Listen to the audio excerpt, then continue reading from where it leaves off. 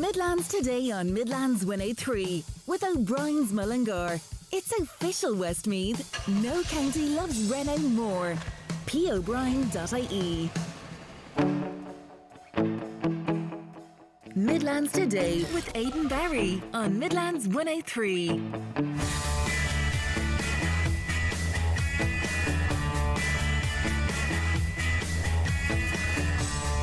And a very good morning to you. Welcome along. It is Aidan Barry here. It's in for Will Faulkner this morning. I'm in today and tomorrow on Midlands Today.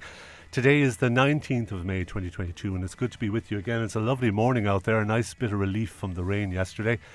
Beautiful blue skies again around, certainly around Tullamore. Hope it's the same wherever you're listening to us in the Midlands.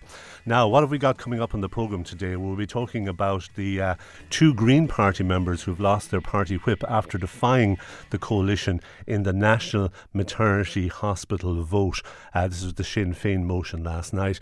And two Green Party TDs, Nessa Hourigan and Patrick Costello, they lost their party whip after voting for the Sinn Féin motion. What else? We will be speaking to a Portlaoise man.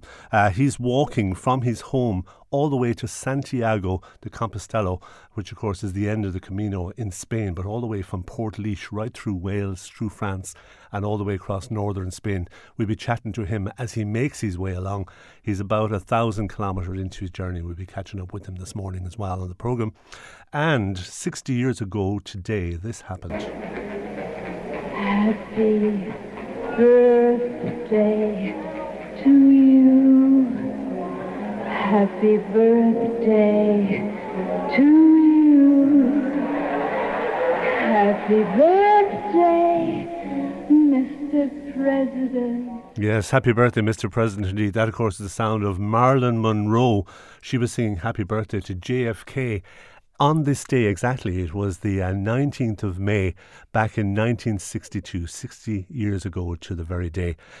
We won't be, let's say, focusing so much on Marilyn Monroe. We'll be talking more about the dress that she was wearing. We'll be saying yes to the dress at about 20 past 11 this morning and finding a little bit more about, particularly about how Kim Kardashian ended up wearing that same dress at the Met Gala a little bit earlier this year as well. So all that to come on the programme. If you have any reaction, we'd love to hear from you.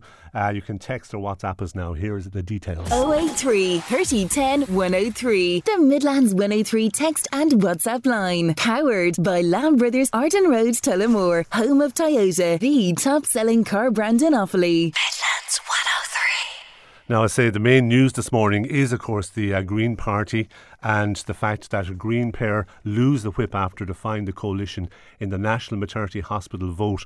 This was last night. The government's strength has now been cut to the bare majority of 80 after Costello, that's Patrick Costello and Hourigan, Nessa Hourigan, decided to vote with the Sinn Féin motion last night in the Dáil. The Fine Gael Parliamentary Party hears strong support for hospital relocation last night. But I say that was the result of the vote and the result on the Green Party. We'll be getting reaction from the Green Party and from also from Fianna Fáil as well, just after 10 o'clock this morning, so stay tuned for that. Liz Truss is in the news this morning as well. She's the British Foreign Secretary. She has promised to publish a legal statement backing up her claim that unilaterally scrapping parts of the Northern Ireland Protocol will not breach international law.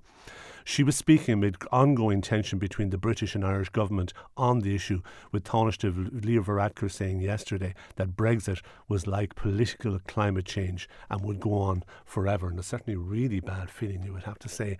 Some of the worst kind of tensions, I suppose, there around the Northern Ireland situation between the British and Irish governments for many a year. And we definitely need to keep an eye on developments there. And of course the EU watching in as well to see if they need to take action on Britain as well. The front of the Irish Independent Day are going with the story. It's revealed the hidden cost of remote working to the taxpayers. The state faces income deficits of over €200 million. Taxpayers face a hidden cost of more than 200 million as thousands of people continue to work from home despite the end of COVID restrictions. Earlier this week, the government promoted extensive research that shows workers could save more than $1,400 a year by working from home. However, the document also reveals €207 million hidden costs to the exchequer. And these include, for example, the taxpayer could see a loss of $110 million in fuel duty as VAT receipts due to reduced commuting, and the local government faces a further loss of $80 million in commercial rates per year as fewer people work in city centres. That's just a couple of examples of it. It's all laid out for you there in the front of Irish Independent if you want to read all about it. Now, the front of the Irish Times this morning are talking about a supposed game-changer antiviral pill, which has been available for over a month, but only 65 doses of it have been used in Ireland. 65 doses of an antiviral pill that prevents people becoming seriously ill with COVID-19 have been given to Irish patients. Paxlovid, which previously hailed by Minister for Health Stephen Donnelly as a game changer in fighting the virus, has been available for over a month. But in that time, only 13 doses have been given in hospitals and 52 in the community. Whereas you contrast that with the United States, where it's been available since the start of the year to people over the age of 12 who are at risk. 670,000 doses have been prescribed, and this Paxlovid is also a product belonging to the Pfizer range. The Irish Independent today, you would have heard it on the news there as well. In the sports news, the Gardaí investigation into alleged match fixing at League of Ireland matches involves a suspected number of games that date back to 2016.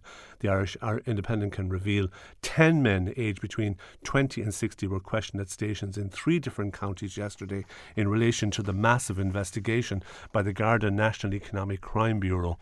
That's been ongoing, that investigation, since 2019. So you can imagine the amount of trawling they have been going through, particular documents and different texts and so on.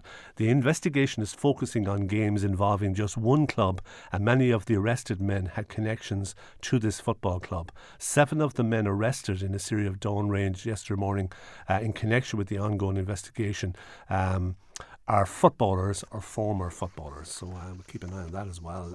That's the Irish Independent reporting on the match fixing.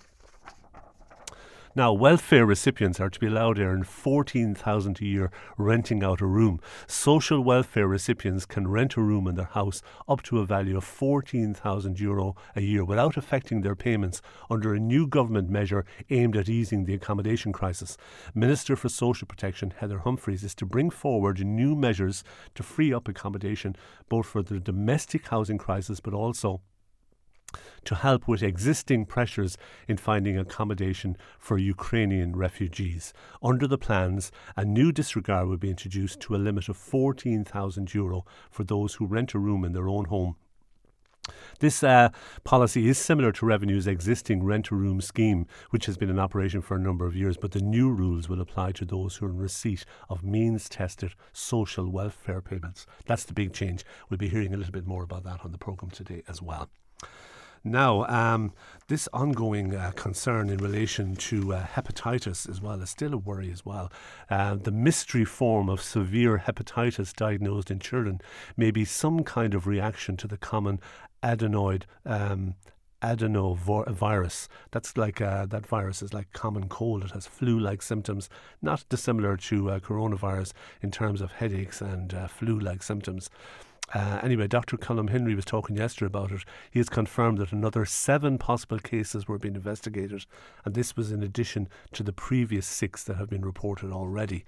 The HSE revealed last week that one of the 6 children who were initially contracted this mystery illness, that one of those 6 had died. This child had developed severe hepatitis, including inflammation of the liver. Another child had to be taken to the UK for a liver transplant. So 7 more on top of the 6 being diagnosed so far. And I say it's been connected to this virus, kind of flu-like virus. It seems to affect very young children, babies up to about the age of, young children up as far as the age of 10. But we'll see how that story develops as well. And it's interesting as well to get two different perspectives on the one story. You would have heard Peter talking about the final episode of Derry Girls. The season 3 ended on Tuesday night with a kind of fairly dramatic end. I won't spoil it if you haven't seen it. But last night they did a 1 hour special just to wrap the whole thing up, where everything moved forward to the time of the Good Friday Agreement, which was mid-1990s. But it's interesting to see two different reviews of it in the papers today. A positive one from the Irish Independent. This is Pat Stacey writing on page 6 of the Independent today. Back for just one night and brimming with gems, the Derry Girls came of age in a cracker of a show.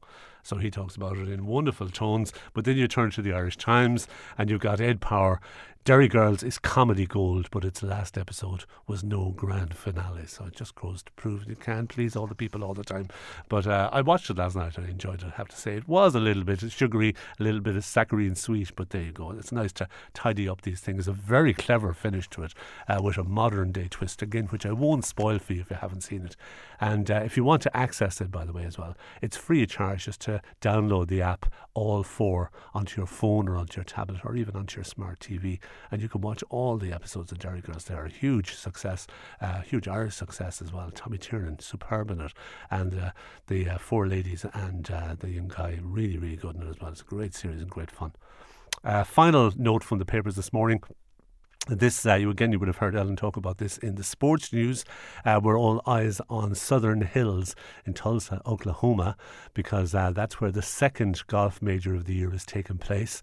And we have 4 Irish people involved. Rory McIlroy is there, and Seamus Power, Padraig Harrington, and of course our own Shane Lowry. Shane Lowry tees off this evening at 3 minutes past 7, and so he'll be playing right up till about midnight. So if you've got this at home on your TV, you have a nice evening's viewing for Shane Lowry. He's off today and he's in good form. He's just had a 3-week break that has refreshed him, and on the evidence of his results prior to that break, which included back-to-back individual third places in the US Masters and the RBC Heritage last month, it's all set up now for Lowry to have a good Masters, or a good major, I should say, the second major of the year. It's the US PGA, and it's taking place, say, in Oklahoma at Southern Hills. You'll be hearing all about that over the next 4 days as it progresses to a finish on Sunday, so wish him well. The Irish Times are saying one of the guys to watch is Seamus Power, that he reckons this course would suit him and that his putting at the moment is on fire, so we'll watch him too as well. He's having a great year so far. So all eyes on the golf from tonight on. It starts to say, I think it starts around 1 o'clock today. Rory McIlroy is out just after 2. He's in quite a big group. Tiger Woods, I think, is with him as well. Rory McIlroy, and there was another name there and it's gone out of my head. But anyway, it'll be a big one, and they're going out just after 2 o'clock today. So all the action starting from the middle of the day. Now, still to come before 10 o'clock this morning, we're going to be talking to a Portlaoise man who's walking from Portlaoise all the way to Santiago de Compostela, the final stage of the Camino walk, but he's walking it all the way from Portlaoise to there, and it's a kind of a 3 to 4 month project. We'll be catching up with him en route to see how he's getting on. He's been sending back different reviews and stuff via social media and via YouTube channel, but we'll be hoping to talk to him this morning and find out how he's getting on. As well as that, we'll also be talking about gambling, teenage gambling, and hopefully new legislation that's going to try and curb this a little bit. We'll be talking about that before 10 o'clock this morning as well. If you want to contact the programme, it's 083 30 10 103. We'd love to hear from you. 083 30 10 103. That works on text or WhatsApp. Now, welcome back to the programme. We're going to chat now to Eamon Culleton from Portlaoise, but he's on quite a walk at the moment. He's heading from Portlaoise all the way to Santiago de Compostela, the final mark of the Camino. We'll say good morning to you. Good morning, Eamon. Morning, Aidan. How are you doing? It's good to talk to you. Could you tell us, Eamon, first of all, whereabouts are you located at the moment? Because I know you're about, you started off in April, so you're about a month and a half into this walk. I'm between Gwenmue and Blaine. It's Blan, I think the race of how to pronounce it. It's Blain. It's about 2 days away from Nantes, which is a major city there on Brittany. In the north of France, yeah. Yeah, well, Nantes is a big city there. Nantes, Nantes is the way they pronounce it. Okay, and that would be about a third of the way down the coast of France, West France, isn't that right? Exactly, that's the way I'm looking at it. Is Nantes, then Bordeaux will be the next major one, and then Spain, the border of Then the Spain. border of Spain, okay. And so first of all, let's tell us, why are you doing this walk, Eamon? It's in memory of your sister, isn't it? It is, yeah, and the funds that are raised is for cancer research. There's a Just Giving page there. Yeah, please. I'm on that, yeah. So, I don't know, my sister died during the pandemic, and I just thought, what most people thought, and during the pandemic, it was not what we're used to, only family, and then it was over, like, you know. Right. So I sort of wanted to do something to, you know, just to remember her and to mark her life, yeah. Exactly. And her name was Alice, is it? Alice, yeah, McCann was her married name. All right. And was she from? Was she living in Portlaoise area? Was she from around there? I know originally there. She was out. They lived in just outside Mount Mellick there, the Barnes. It would have been just across the Offaly border. All right. So, okay.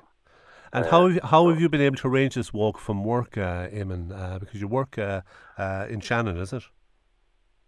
I am, yeah. Well, I can work from home most of the time. I work for a company called AirTech. They're aviation services. I'm a tech services engineer, but I'm a contractor. So I told them, and they will give me work when I get back. It's how it is with contract work, you know.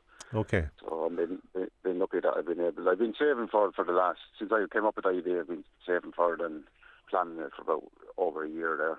And what kind of planning goes into a trip like that, Eamon? I mean, first of all, the path that you've chosen. I looked at some of the videos. You left a very wet Portlaoise there on the 4th of April, Monday the 4th of April, and headed towards Dublin and then across to Wales. Why did you choose that route? Well, two reasons. One, Wales is beautiful. Yeah, it is a beautiful country, yeah, and I never got a chance to hike it in. Number two is, I wanted to increase the length of the Camino because the longer it goes on, the more money I could raise. So, you know, publicity for someone like me it's hard to get publicity, and it takes a long time for it to grow. The idea was to grow it on social media and to keep posting and to make YouTube videos, and hopefully that it start to expand by itself, you know. Okay, so you took about 3 or 4 days to make your way from Portlaoise to Dublin. Then you took the ferry over to Wales, and then you came down the west coast of Wales. And you did the Cumbrian or Cambrian way there near Snowdon, isn't it? Down around there. Was it that the route you took? That's it. Mostly the Cambrian way. Not always. Some of the Welsh people had. And I met them on the way they pointed me in different directions, and I followed their advice. There was some beautiful lakes and stuff to see. The Cambrian Main is strictly the ridge line of the mountains south. But there's other things to see too. But mostly, I'd say 80% was the Cambrian Way. And was that a tough walk? I presume it's fairly mountainous. That was the toughest by a long shot. There was some big climbs. But right. They were worth every bit. When you get to the top, they were worth every bit. But England and Devon, I think, that walk is the two moves way. That's Exmoor and Dartmoor, is it? Yeah. Correct, yes.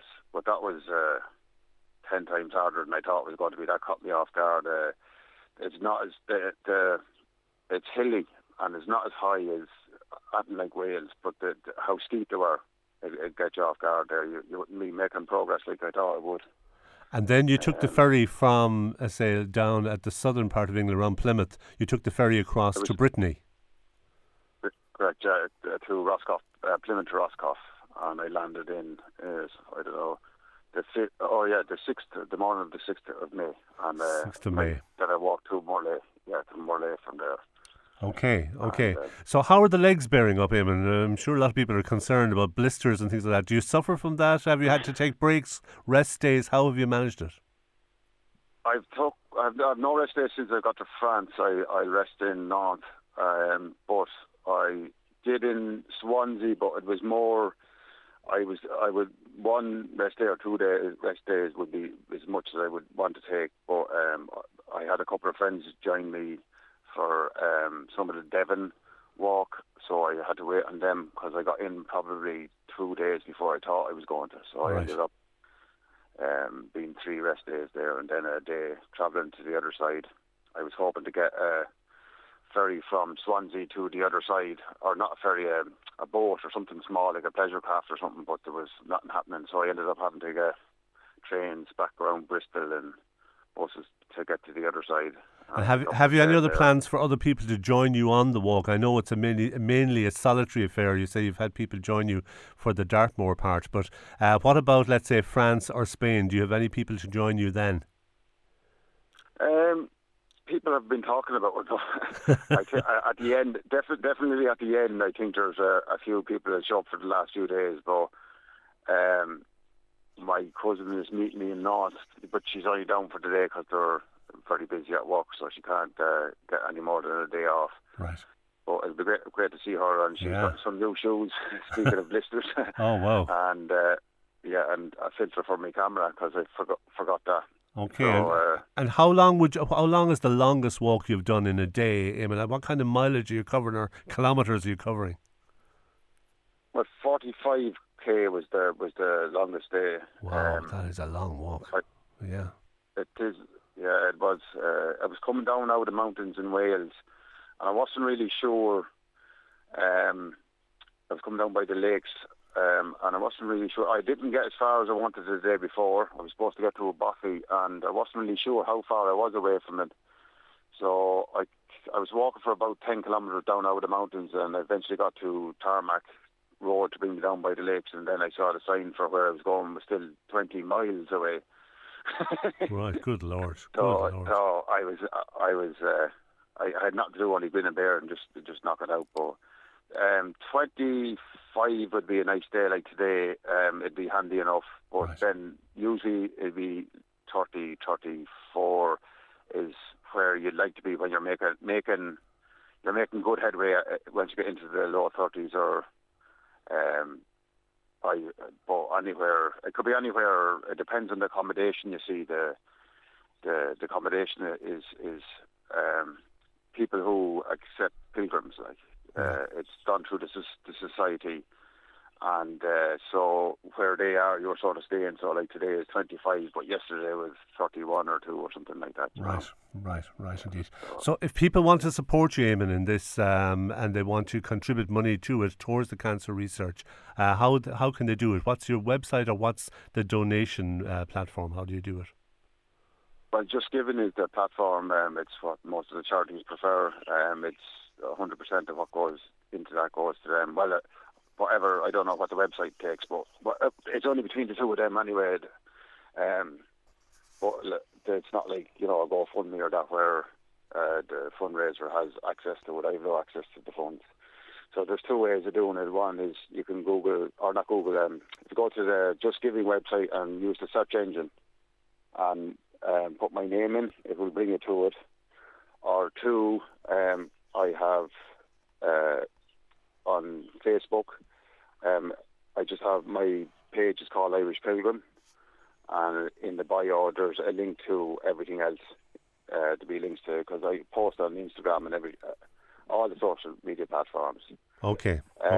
Well, we'll mention those again for you, Eamon. So it's Just Giving is the donation, or Irish Pilgrim is your Facebook page with all the links there as well. Yeah, and YouTube is just Dead Pilgrim, and there's other channels on YouTube. But if they're looking for, just keep scrolling down until you see a video. All my videos start at day 1, day 10, day 14, whatever. I was looking at some of them last night. All right, I watched a few of them. I think you're up to about day 40 something at this stage. Is that right? Yeah, so I stayed in a farm last night and I couldn't upload because I was out of internet. And it was a beautiful farm. The family were absolutely lovely family, but the internet sometimes didn't go, so there was no upload last night, and I'm staying in the farm tonight. So by the weekend I'll get them all back up to date again. But it does happen. But if they do find my page or on YouTube, in the description of all the videos is all the links as well to Just Giving and everywhere else too. All right. So, well, I try to do the best I can, but when you're uploading on the move, you know yourself, I have a phone and a camera and a drone with me, so there's nothing else. I've no other editing software. Perfect. Only my phone, All right. Eamon, it's good to talk to you. And listen, it's a lovely tribute to your sister, lovely to market. And I say, hopefully, you'll raise many funds as well for her. Thanks for talking to us today, and the best of luck in the rest of your trip. Thanks very much, Aidan, for having me on. Okay, that's Eamon Culliton, Culliton. He's from Portlaoise. He says he's walking a member of his sister, Alice McCann, who died of cancer during the pandemic. He's walking from Portlaoise all the way to Santiago de Compostela. You heard him there. He's not too far away from Nantes, in northern, kind of northwestern France. They're heading down along the west coast, heading to the Spanish border, and then across the northern part of Spain from there through, I suppose, Bilbao, and all the way across to the northwest part of Spain to Santiago along the Camino at that stage. So if you want to support him, Just Giving is one of the websites, and the other option is to log on to Irish Pilgrim or look up Facebook with Eamon Culliton. And you can also see some of his videos. I watched a few of them last night on YouTube as well, and it's very interesting to see. He does a little intro, a little talk at the start of each video to describe where he is and how things have gone over the last day or so. And then he uploads loads of scenic pictures. You heard him there. He's got a camera, he's got a drone, he's got his phone. So he's recording along the way as well, and just trying to raise as much money for cancer research. So maybe you can help him out today. Now, welcome back to the programme. We were talking about gambling. Problem gambling is twice as common in 15 and 16-year-olds as it is in adults, according to a gambling charity. Around 3,500 teenagers of that age are engaged in problem gambling in Ireland. We're going to talk now to Barry Grant. He's CEO of Extern Problem Gambling. He's going to talk about us this morning. Good morning, Barry. Morning, Aidan. Thanks for having me on. No problem. Could you tell us, first of all, in terms of the gambling, when we talk about gambling, what exactly are these teenagers and these 15 to 16-year-olds, what are they gambling on? What are they betting on? Predominantly it's sports betting, and it's online in that age group. As you can imagine, they're very much into the digital world. And I suppose one of the problems we have around the kind of unregulated market in Ireland is that the online gambling operators generally across the board have a rule where a person can create an account, they can lodge funds to the account, and they don't have to verify their age or even their identity for 72 hours. And we would have, on a fairly regular basis, parents contacting us to say that their teenage, usually the son, occasionally daughter, has gotten the parents' bank card and created an account and lost a substantial amount of money in that 72-hour window. But online sports is the big one that we would see. And how do you think are maybe younger teenagers, maybe groomed is the wrong word for it, but prepared for gambling in terms of, is it just purely advertising, or do they come across gambling in other formats? I've read a little bit about maybe how gaming and playing games can kind of set people up into a kind of a feeling of getting kind of, these rewards as they play different games, that can get them into a kind of a gambling mood as well. Yeah, well, certainly there are a lot of gambling mechanics in recent years in some of the most popular games. So FIFA is one of the ones that people would be most familiar with. And within FIFA, they brought in a thing called loot boxes, and these types of gambling mechanics are in a lot of other games as well. But with the loot boxes, you can pay a certain amount of cash money, and then you don't know what player is going to be in the loot box, and obviously you're hoping for a Lionel Messi or a Cristiano Ronaldo or whoever is considered to be the best one. Yeah. But you're much, much, much more likely to get another player much lower down the pecking order. And it's like the spin of a roulette wheel or the spin of a one-armed bandit. That you pay your money, you take your risk, and you're hoping to get some sort of a reward. Now, obviously, you can't cash out money out of these games, so that's where it's slightly different. But otherwise, all the mechanics, what's going on psychologically, what's going on emotionally in the mind of a young person is exactly the same. And even within games like FIFA, half of the Premier League teams have gambling shirt sponsors, and of course, those gambling logos are on the shirts in the FIFA game as well, never mind the real-life games that a lot of children and young people are watching. So there's this huge normalization of gambling. I mean, it's an over-18s product. It's addictive to some people in the same way that, say, alcohol is addictive to some people, and it's an over-18s product. but there are no restrictions on the advertising or promotion of it. Whereas we've accepted that we need to have some restrictions around things like alcohol and tobacco. It's because we don't want children to be exposed to them or to see them as normal or to be encouraged to do them, especially before the age of 18. And in terms of advertising, I mean, anybody who has got sports channels or so on will see the amount of betting advertising that goes on during the breaks or before matches, or anybody waiting, let's say, for Cheltenham to come up, even on our own terrestrial TV, would have seen all the ads in the lead up to Cheltenham for betting. What kind of restrictions are needed and what kind of laws are needed to protect people from this advertising? Well, we would ideally like to see a pre-watershed ban, as was proposed by the Justice Committee during the week. So that would mean no gambling advertising before 9 o'clock across the board, be it broadcast or social media. Now, I think on social media, people have kind of raised concerns. Well, how do you do that? I think it's not beyond the wit of the tech companies to set a timer on these things. Do you know what I mean? I don't think that's necessarily rocket science. I think that's doable, and that's probably the big one. I mean, I have 2 teenage daughters. They've zero interest in sport and they've zero interest in gambling, but many of the ads that they see when they're watching the things that they're interested in on YouTube are gambling ads, right? So, we're at saturation point. I'm sure many of the listeners can empathize with this. And especially if you're young and you're male and you have a passing interest or any sort of an interest in sport, online advertising, especially social media advertising, is the most effective for the gambling industry and other industries, because they can target their advertising so they get much more bang for their buck rather than just kind of broadcasting it to the entire population where many people have no interest in gambling at all. So I think we could have the most impact if the gambling companies and the social media companies could get on board. I don't think it's going to be that difficult to find a workable solution to do that so that children aren't exposed to it before the hours of, say, 9 p.m.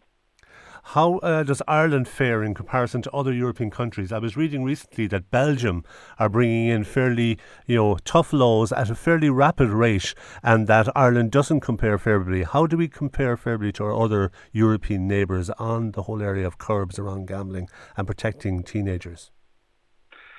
It's a mixed bag. Italy a couple of years ago banned all advertising across the board completely. I think there's no exceptions. Spain, I think you'll only see a gambling ad in Spain if you're up watching the telly at 3 o'clock in the morning. Right. Like, it's very, very restrictive. We're much more like the UK, I suppose, culturally, both in terms of gambling and advertising. But even in the UK, they're currently reviewing their gambling legislation, and it's expected that there will be kind of stricter curbs there, which could benefit us, because one of the issues that we keep on coming up against with this is that, if people are watching the English Premier League in Ireland while you're watching a UK channel, and the Irish government obviously can't do anything about that. So we might see kind of greater harmonisation between what's happening in the UK in terms of gambling advertising and what's going to happen here.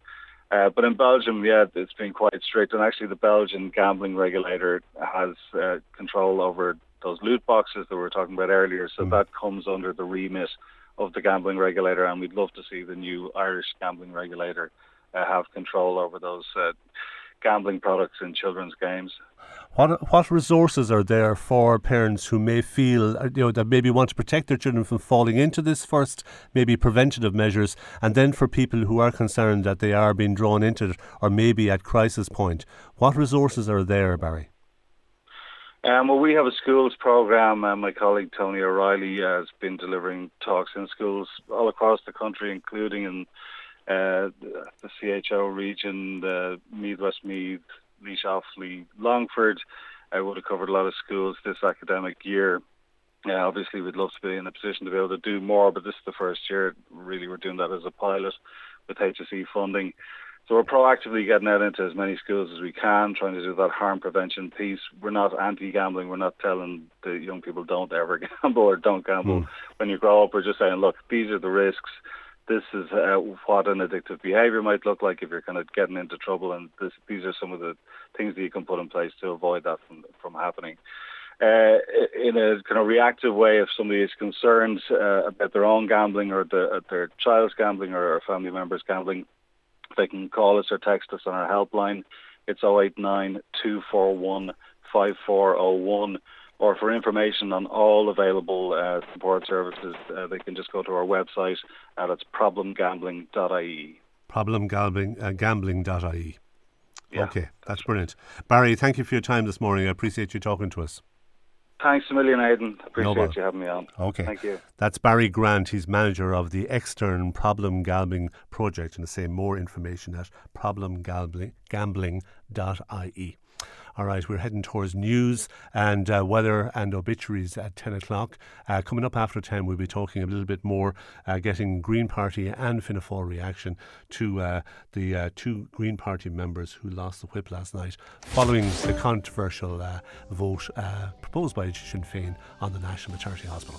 More of that to come after 10. Now, welcome back to the programme. Well, last night, two Green Party TDs who defied the coalition and voted in favour of an opposition motion on the maternity hospital will have their party whip removed.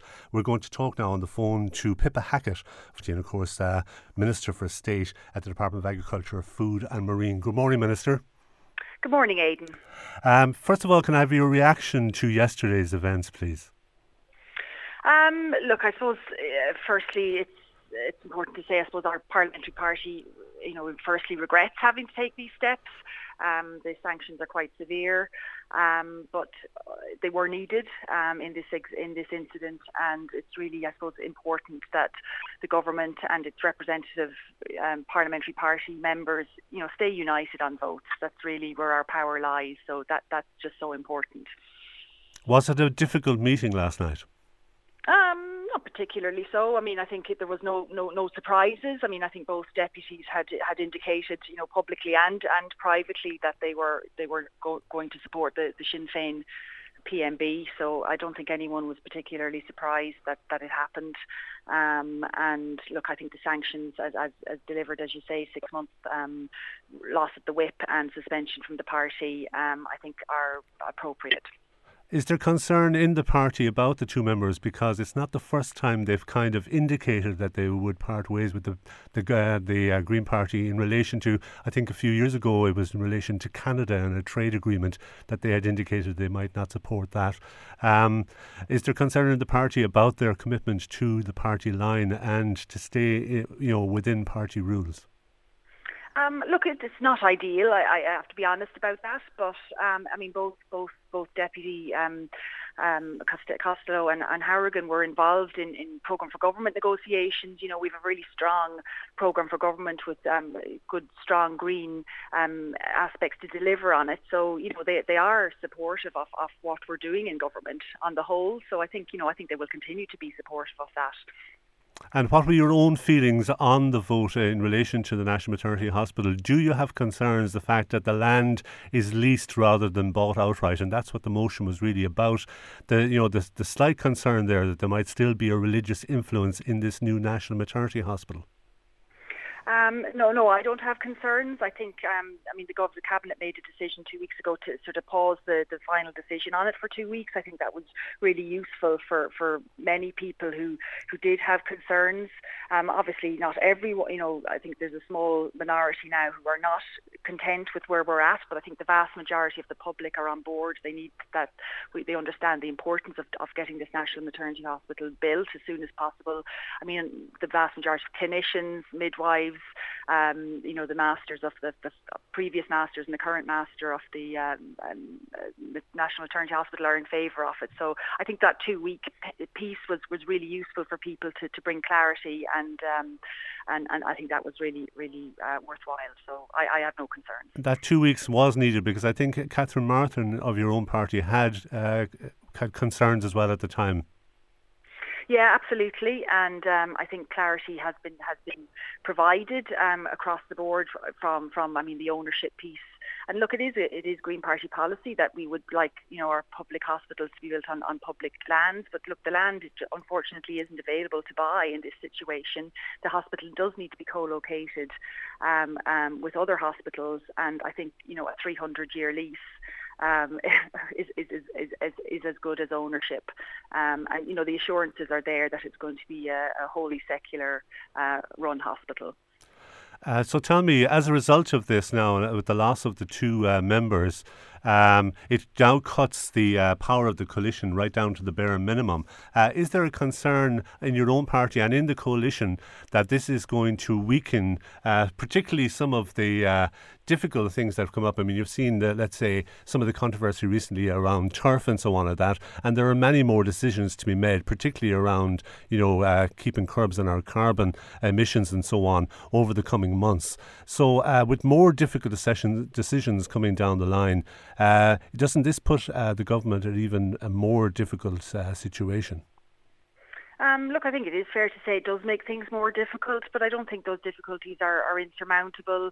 We really need to get down to focusing now on delivering, the programme for government commitments that have been made by all three parties. I mean, to be honest, all the three parties have been working really well together in coalition. We all come from different perspectives, but, we made the agreements to work together. And, I think on the whole, we are working well together, and we've done plenty in the last couple of years, and there's plenty more to do, and I think that's where the focus needs to go now. Is there a feeling in the Green Party that you do need to step up when you read, let's say, some of the newspapers today and last week in relation to climate change, that it's not really something that we can push out now, any of these changes that need to be made to the year 2026 or 27, and it did look like that we were backloading some of these arrangements to the latter 5 years rather than the first 5 years. But yet some of the headlines from the newspapers in the last week or so are showing that action needs to be taken right away on these. Are the government proceeding too slowly on some of these matters? I don't think so. I mean, a lot of the system change we need to implement isn't something you can just do in a couple of months or a couple of years, so that's what we're working towards, and that's why I suppose the balance of the carbon budgets is backloaded, as you say, if you like, into the second half of this decade. And I think that's why the action now is to get things in place now. It's to get public transport up and running, active travel networks. It's to address issues in agriculture, lowering our use of fertilizers, etc. It's to deal with all of those issues, ramp up our renewable potential as well, and that's what we need to spend the next number of years really, really addressing. And the dividends will come, and hopefully it will be easier then in the second half of this decade and right up to 2050. When we're heading for a sort of net zero figure. But isn't it still a little bit of a worry that something like turf and the recent National Maternity Hospital could take up so much time and such difficult votes for the government when much more difficult decisions need to be made down the line? Are you not concerned that you need, I suppose, first of all your party on board with you in a united front, and also then the government the ability to take these very difficult decisions over the next couple of years? Yes, but I think this is what governments have to do, and good governments have to make these difficult decisions. I think the National Maternity Hospital issue is a particularly emotive one. Look, I'm not saying other issues aren't as emotive, but I think there's a practicality to other aspects. And look, if we get this right in terms of addressing our climate and biodiversity, it will ultimately improve. And in a way, that's what it's all about. Addressing people, improving all of this, addressing the sort of legally binding targets we're tied into. So that's why that cohesion is so important. That's why governments have to be engaged in collective responsibility. And look, that's what we're doing. Okay. Thank you for your time this morning, Minister. I appreciate you taking the time to speak to us. Thank you. Bye-bye now. Okay, that's Pippa Hackett from the Green Party in her reaction to last night's exclusion of two party members from the Green Party. She is a Minister at the Department of Agriculture, Food, Minister for State, I should say, Department of Agriculture, Food and Marine. Now, Laois Offaly TD Barry Cowan believes that there has to be sanctions when a TD votes against its party. He's been speaking with Midlands 103's Ellen Butler and says it's 9 years since the project was first mooted and it needs to be acted upon. Well, the government parties in the main voted abstained on the motion, mainly because a decision had already been taken by government following many weeks of protracted debate and clarification in relation to issues that had been raised in relation to the provisions by government to act on government policy and indeed the policy of four previous ministers in providing a new national maternity hospital. There had been a hope and an aspiration on the part of all parties that it would be built on public land. That wasn't possible because, first of all, there had to be a co-location in order to ensure there's adequate other medical services available on site. That's why it was co-located with St. Vincent's. Secondly, the owners of the land were not prepared to sell it. They were adamant that it would continue as a maternity hospital. They provided a lease of 300 years where the medical and legal opinions have assured all and sundry that it is effective ownership. It'll serve 10 generations. There are provisions within it to ensure that all legally permissible treatments applicable under law will be provided by the state, irrespective of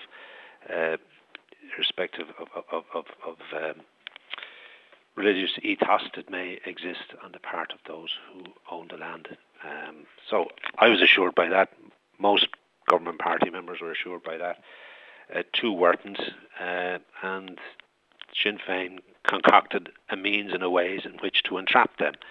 Yeah, so ultimately this motion they basically put forward a motion. They was stood up and opposed their own motion and then voted with the motion. So, it was a non-binding motion. It's political gamesmanship. Maybe we do the same where we in their boat. But it's an exercise in principle, really, because as you say yourself, the approval isn't going to change. Did not vote with the government. Yeah, so an exercise in principle that's had now kind of fairly significant ramifications on the stability of the government.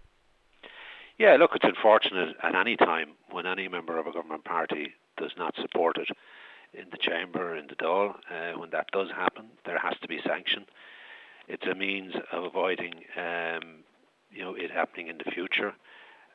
It's imperative that each party supports government policy and legislation which are provided for in its ability to deliver a programme for government, as the three parties agreed.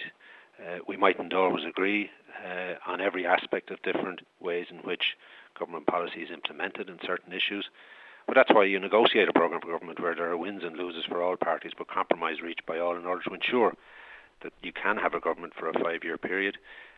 Can you appreciate why they did it though, Barry, considering that... Well, it brings stability and certainty and ensures you don't have elections every 6 or 7 weeks, which would starve us international investment and leave our economy on the peril of disaster on a regular basis. To be fair, it is quite a significant issue, the National Maternity Hospital, and the Green Party itself actually stands, this is what they stand for, that it be built on public land. And even the party chairperson, Pauline O'Reilly, admitted today, while commenting on, reflecting your comments, that it's necessary to sanction TDs and senators who break rank, but she admitted that the Green Party stands for the maternity hospital being built on public land, but they weren't willing to see it through in the way that Neasa Morgan and Patrick Costello were willing to stand by what they were elected for. You have to measure your aspirations and your wishes against the practicalities of the situation that presents itself. I mean, it's 9 years since this was first mooted. Planning permission is in place, but the project and the provision of maternity services that are needed in a modern fashion for a growing population on the East Coast needs to be acted upon. And assurances, legal and otherwise, has been afforded to all and sundry now to say clinically appropriate care is the full range of services that can be provided in maternity hospitals. The clauses within this agreement gives the power to the Minister to direct directors to ensure that all maternity, gynecological, obstetrics and other neonatal services that are lawfully available shall be available in the new maternity hospital for the next 300 years. 10 generations of women will now avail of the specialties that should be available today and will be available into the future. And 52 consultants and all the various midwives throughout the country, plus the legal experts associated with them, have confirmed that this is the case. And there comes a time when you have to accept the reality of the situation and get on and build a hospital and make provision for those services to be available to those that we represent. And I feel there is absolute definitive legal certainty available to us to go and do that. And that's what you have to do. And, it mightn't meet with your first choice or your aspirations, as I've said, but you have to be practicable. You have to see where you're at. You have to see a way through it and provide those facilities. And this is the way and means in which it will be done. And I support that wholeheartedly. So Neasa Horgan and Patrick Costello have received 6 month suspensions. They will be readmitted after that. But I imagine in the meantime, the Fianna Fáil, your own party, Fine Gael, the Green Party, will be making sure everyone's on their best behaviour to make sure the government isn't further jeopardised. Of course, yeah. Look, it doesn't make it easy. It does put pressure on the government. It does leave it in a precarious situation when it only has a majority of one. But that shouldn't deflect from its ability to govern. It would be much easier were there a larger majority, but many good governments have had very tight majorities, have been in the minority. And, government is the place where one needs to be. You have a duty and a responsibility to govern, implement your programme for government, and no, we shouldn't be detracted from that, and I don't expect that we will. That's Fianna Fáil TD Barry Cowan. He was speaking with Midlands 103's Ellen Butler all about the fallout from the National Maternity Hospital vote yesterday. Just a quick some of your reactions on the WhatsApp there. Don't the religious orders owe us enough for the reparations payable due to the Magdalene laundries and the mother and baby homes? Why don't they just take the land? And that has been asked a good few times as well. Somebody commenting on a Freudian slip by Pippa Haggett, saying she said that the new hospital would be wholly circular, but I think that wholly is spelt with a W rather than H-O-L-Y. But they well spotted. But they do make the point as well that Green Party are going against Green policy, which believes that the hospital should be state-owned and should be on state-owned property. And why are all the national hospitals being built in Dublin when the Midlands is more central? Well, I suppose it needs to be near the main centre of population as well, near Dublin. But certainly it is difficult to get to some of these hospitals at times, and St Vincent's would be a difficult trip for anybody in the Midlands, no doubt about it. Someone making the comment, it sounds like the Green Party are a dictatorship. Do what I say or you're gone. But I don't think they had a choice in the matter there. They have to have party unity. And as we were talking about there, they do have some very difficult decisions to make around carbon emissions in the coming months and years.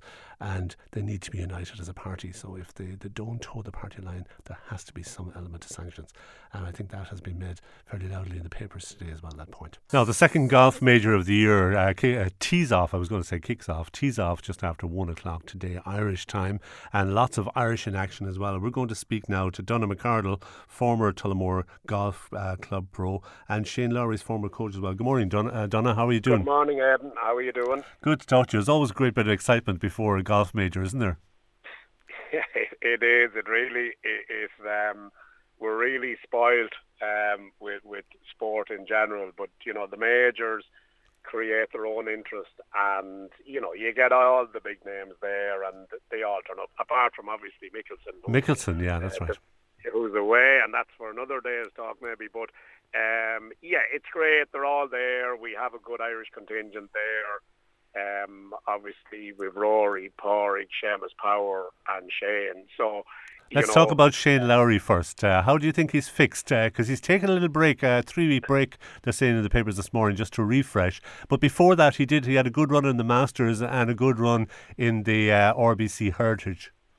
Yeah, no, he's been really, really playing well and just knocking on the door and super consistent.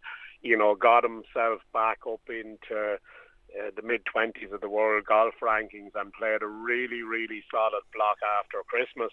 I think the 3 weeks off was, from what I've heard, was predominantly there was a lot of hard work done, but without all the travelling that would be involved. Because, they can't travel 52 weeks of the year, they just burn out. So we get a little bit frustrated when we don't see him on television for a couple of weeks, because obviously we're all rooting for him. But I know that his time off would be very constructive, and I know that he has worked hard. I heard him interviewed either last night or this morning, and he knows the challenges of Southern Hills. It's a very, very difficult golf course that has been redesigned. It's 400 yards longer than it was when they last played it. And it's also very windy as well. Yeah, it's blowing a gale over there, and that kind of might fall a little bit into Shane's hands, because he's a fantastic shaper of the ball. His ability to move the ball both directions, right to left, left to right, I think sometimes when he has to work a little bit harder on the golf course, he plays that little bit better. And, obviously coming from his amateur days in Ireland when he played a lot of links golf and when he, you learn to hit shots. And, he sounds like he's in good shape. I'd really, really, would like to see him kind of put this one to bed. It would be fantastic. He sounds very positive, very comfortable. He has no doubts about the conditions, how treacherous the golf course is. But he does sound confident. Yeah, I hope he does well, obviously. But he sounds like he's in a good place. He doesn't seem to have any huge worries going into the tournament. And the USPGA has been kind to Irish golfers. Didn't Harrington win there and McIlroy won there as well? Yeah, we've had a good run for again probably boxing above our weight or whatever. But yeah, we have. Again, I'm a sports fan, so in all sports we've always done very well. For such a small nation, we have a phenomenal sports background, and McIlroy is now one of the older guys. That's right. Which is mad to think. And I was looking at Woods being interviewed last night, and the interviewer reminded him that it was 25 years since he won his first major. Oh, and God. Woods, he was in great form. He just literally laughed and held his head, that he couldn't get over it or whatever. But yeah, there's a changing of the guard, and there's a lot of good young players coming in who are very consistent week in, week out. Who's your pick at the moment? Looking at the lineup for the weekend, who should we look out for if it isn't an Irish victor? Well, Scotty Scheffler has been pound for pound, the most consistent player over the last probably 6 months, and his form is always good. He drives the ball fantastically. I think Jon Rahm, he drives the ball great. I don't think his short game would be good enough. I fancy Cam Smith, young Cameron Smith, the Australian, has since the Masters last year has been knocking at the door. He's due a win, and he's due a big win. He's let a couple of them slip or whatever, but I think he's very young and he's learning and learning. I think he would be one to watch. There's a fantastic 3-ball with Tiger, Rory and Jordan Spieth. Yeah. Oh, I think that they were saying last night that they're predicting the highest ever television audience for one feature group. And it's very early on. They're going out just after 2 o'clock, so it's early enough in the day, isn't it? Yeah. That's going to be special. Can Woods win? Who knows? He didn't play a practice ground. He's trying to conserve energy. But, he's battling on, and he's not there to make up the numbers. Whether it can go through 4 rounds. 4 rounds on that golf course is a big ask. Absolutely. And to keep it going for 4 rounds. Morikawa or Cam Smith, I think, are 2 guys that you would have to give consideration to, and you have to give consideration to Shane. You have to give the home man a chance, I think. Absolutely. McIlroy showed a little bit of form in the Masters in the last round, and he was, he would have taken a lot of confidence from that. I think Shane would be more hitting the ground running. He's not looking for something. He's trying to continue on the form that he was on. It has the makings of a great weekend. Absolutely. It's a really, really tough golf course, and when the wind blows, the guys will be found out. You'll probably on Sunday evening see the same names on top of the leaderboard as we always do, because it filters out over 4 days. But should be a great tournament. Great stuff. Donagh, thanks a million for taking our call this morning. Great to talk to you. Not at all. Talk to you soon. Thanks, Aidan. That's Donagh McArdle, former Tullamore Golf Club pro, and also Shane Lowry's former coach, chatting to us about the USPGA. It tees off today from about 1 p.m, and that Shane Lowry out around 3 minutes past 7 this evening. Now, every day, of course, in the newspapers and in the media, we're always hearing about people being encouraged to cycle more, to get out, get plenty of exercise as well. So Peter Dunn is from Midlands 103 Breakfast, has now headed to Portlaoise, and he's meeting some of the students from Portlaoise College who have been encouraged to cycle around the town, to encourage younger children to cycle to school, especially girls, to create awareness of safe cycling. Ready? Peter, can you hear me okay? You can? I can indeed, Aidan. It's all about pedal power today. Pedal power. A lovely, bright Portlaoise. It's a fantastic day here. Lovely cycling conditions. And the students from Portlaoise College are going to take the town to encourage young people to cycle to school and create awareness around safe cycling. So joining me here is teacher Adele Wilson from Portlaoise College. Adele, whose idea was this? It was actually Sarah Rowan's idea here to have National Bike Week here in Portlaoise College, and it's in conjunction with Laois County Council. Excellent. And tell us a bit about the benefits of cycling. Well, we're trying to encourage students here in Portlaoise College to cycle to school. We're doing it in partnership with the Green Schools as well, so to try and encourage students to use the bike lanes in Portlaoise College. Brilliant stuff. And what are the conditions like around Portlaoise for cycling? Sure, they're not too bad now. We have loads of cycle lanes here ready to go. There's no potholes, I don't think, Mick, is there? No potholes, so we've all lanes from all the way around town into the Portlaoise College. Absolutely fantastic. And speaking of Mick, I'm joined here by Garda Mick O'Connell as well. Mick, what's the biggest problem cyclists face on the road? I suppose modern times, excess traffic now on the roads, heavy lorries and stuff like that. You know, so safety is paramount when it comes to cycling on the roads.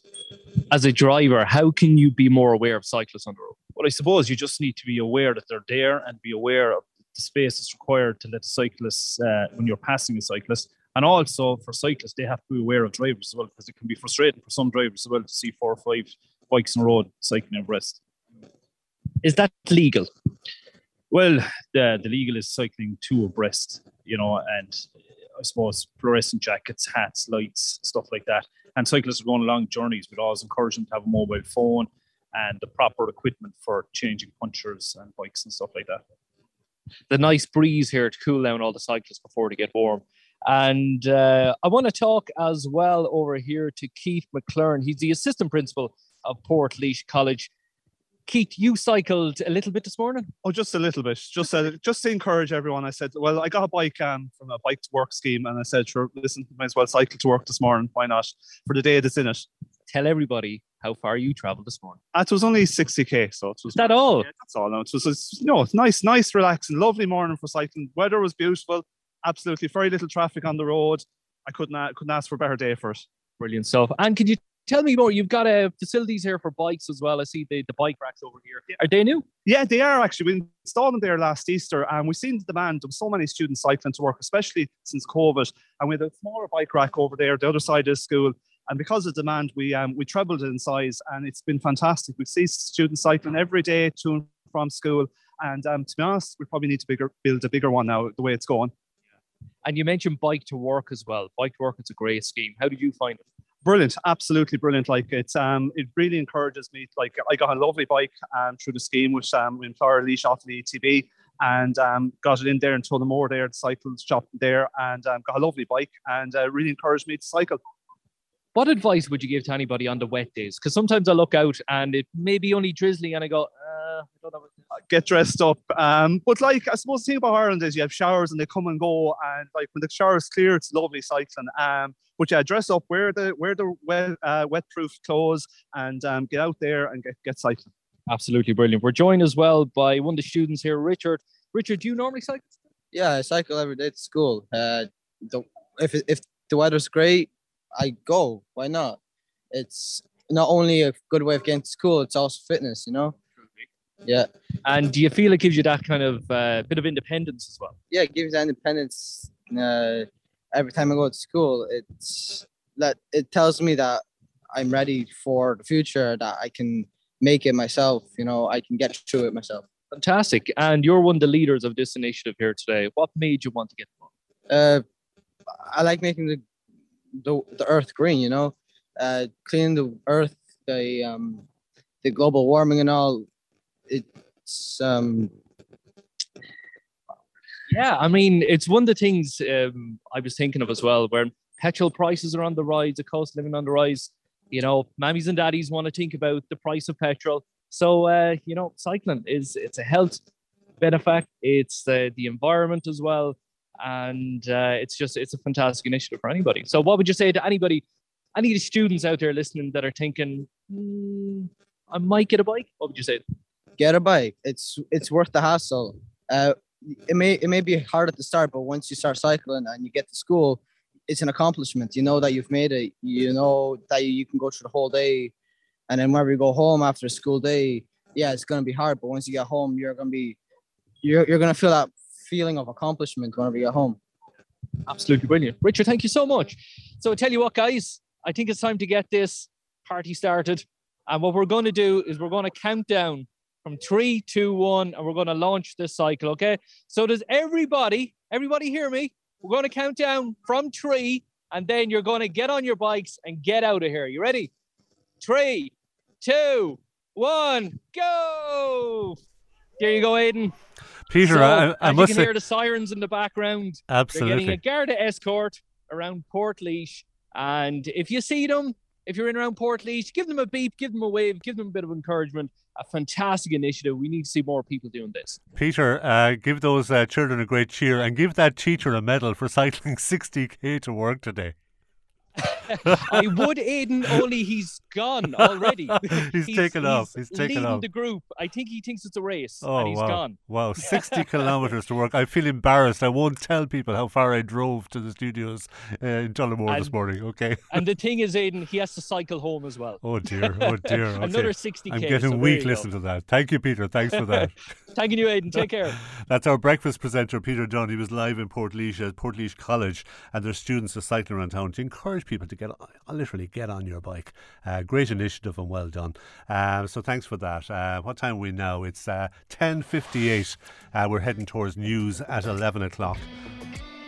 Plenty more to come on Midland Stay Keepers. We have another hour of the programme coming up between 11 and 12. Now, welcome back to the programme. It's Aidan Barry sitting in for Will Faulkner today and tomorrow. Will is back from next Monday. If you want to contact the programme, it's 083 30 10 103. That'll get us on text or WhatsApp. Now, it was announced earlier today that social welfare recipients can rent a room in their house up to a value of €14,000 a year without affecting their payments under a new government measures aimed at easing the accommodation crisis. We're going to talk to Clement Hearn now, the owner of Clement Hearn Real Estate in Portlaoise, about the scheme. Good morning, Clement. Good morning. Thanks very much for coming on. I suppose, given the current situation and the crisis at the moment, particularly with the arrival of Ukrainian refugees in Ireland, this is a good idea, is it, Clement? I think it's another sticky plaster on a massive problem, and that they're not taking a long-term view on. Every 6 months they come up with some other cock and bull notion that they think is going to fix a problem. It's not going to fix a problem. It's going to create another problem. House sharing is something, we'll say, as an agent, we wouldn't even look or even consider facilitating here, because it's a recipe for a disaster is what it is. And the consistent change of the rules on housing and rental is driving landlords out of the market, and this is not going to work. It's not going to solve anything. We couldn't even start to try to entertain to do anything with a rule like that, because it's practically impossible to administer and practically impossible to police, and it's just a wide open door for social welfare fraud. And it's typical of what has happened with the government interfering in a market. The market is governed by supply and demand, and the RPZ has failed ultimately and pathetically failed, and it's drove landlords out of the rental market and into the sales market. Our rental stock is going down by almost 60% in the last 2 years, and the reason for that is that hard-working individuals with jobs, some of them accidental landlords that didn't really want to be landlords when the free money was being fired out in 2006, they became landlords almost by accident. And then as soon as they got quids in and could sell their properties, they couldn't wait to exit the market. I have a landlord who spoke this morning with 14 properties, can't not wait to get out. As quick as his notices will expire, out. He is getting out. And the reason they're getting out is because the government are taxing hard-working people, and now they're talking about rewarding people for a policy or an idea that is doomed to failure. It's a disaster waiting to happen. I don't know. I think that a policy such as this has been drafted by somebody who's absolutely no idea what it's like to be at the coalface. I'm 18 years in this business, and I've never seen anything like the crisis that we're in at the moment for the lack of rental properties. We have 12 people on waiting lists that we're waiting to get out of our houses, and as soon as anything comes available, we're giving them first refusal. This is not a solution. A room to share and somebody who's already claiming social welfare. Think about it. How could that possibly work? What they need to do is build to rent, allow landlords make a few bob, stay in the market, to buy more. I spoke to a good man this morning. He said, I would just, as I would build up equity, I'd go again, I'd add another house. I'd add another house until I build up a nice base of properties. But because of the tax regime, he said, I can't do it because of the the RTB rules changing all the time. He can't do it because he's paying for everything, and then if he makes a bit of profit, the government will want to take 52% of that from him. So. But I suppose the difficulty, Clement, is that I suppose the government are looking at the situation now. You have all these refugees now expected that between 31 and 33,000 people will be looking for accommodation, will have sought accommodation by the end of June. That the government just have to do something to look after this. This is an emergency situation that, like you talk about people maybe seeking out houses or looking to build houses or buy it. But I mean, the time is against us at the moment. We have an emergency going on, and this is an emergency, an emergency solution to this immediate problem.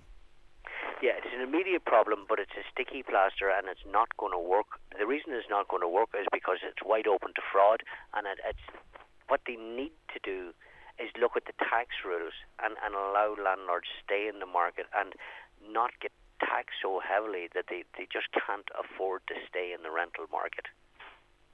That's the problem. The other difficulty is, would say, the social housing. They don't have enough stock, and they're not building enough stock, and the cost of building is going through the roof.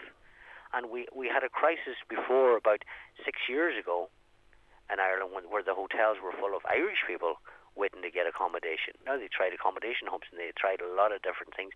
They've alleviated that problem somewhat, but sticking now, if you just took a case and said, okay, well, I've got a couple of empty houses, but I can't dream of renting them out again. I just can't rent them out because the return is not there. The reward is not there. All I'd be facing with is a tax bill, and that's what I'm hearing from my landlords. We're working for a couple of hundred properties, and the landlords all have the same difficulty. If they're making money, they're getting taxed, and if they're spending money on their houses, they're losing money.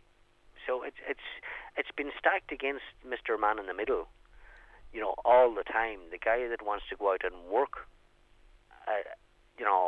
Get up at 6 o'clock in the morning and go and do a day's work and try and invest a few bob in property. He's getting penalised. How many properties would that bring into the market? Sorry, Clement. How many properties would that bring into the market if the government were to do something in terms of landlords and to legislate favourably for them? What kind of numbers in terms of rental properties would become available, in a relatively short space in time over the next 3-4 months? Over the next 3-4 months, you would only get, would say, in a town the size of Portlaoise with 20,000 people, you might get 40 or 50 houses, because there's nothing empty at the minute. But the RPZ is the biggest problem. That there's people in houses and the rents are too low. Landlords, by being nice to tenants, have ended up devaluing their own properties and minimising their own returns. So the RPZ is the first thing that's ultimately failed. Okay. And when you say that it's open to fraud, this new scheme, what do you mean by that?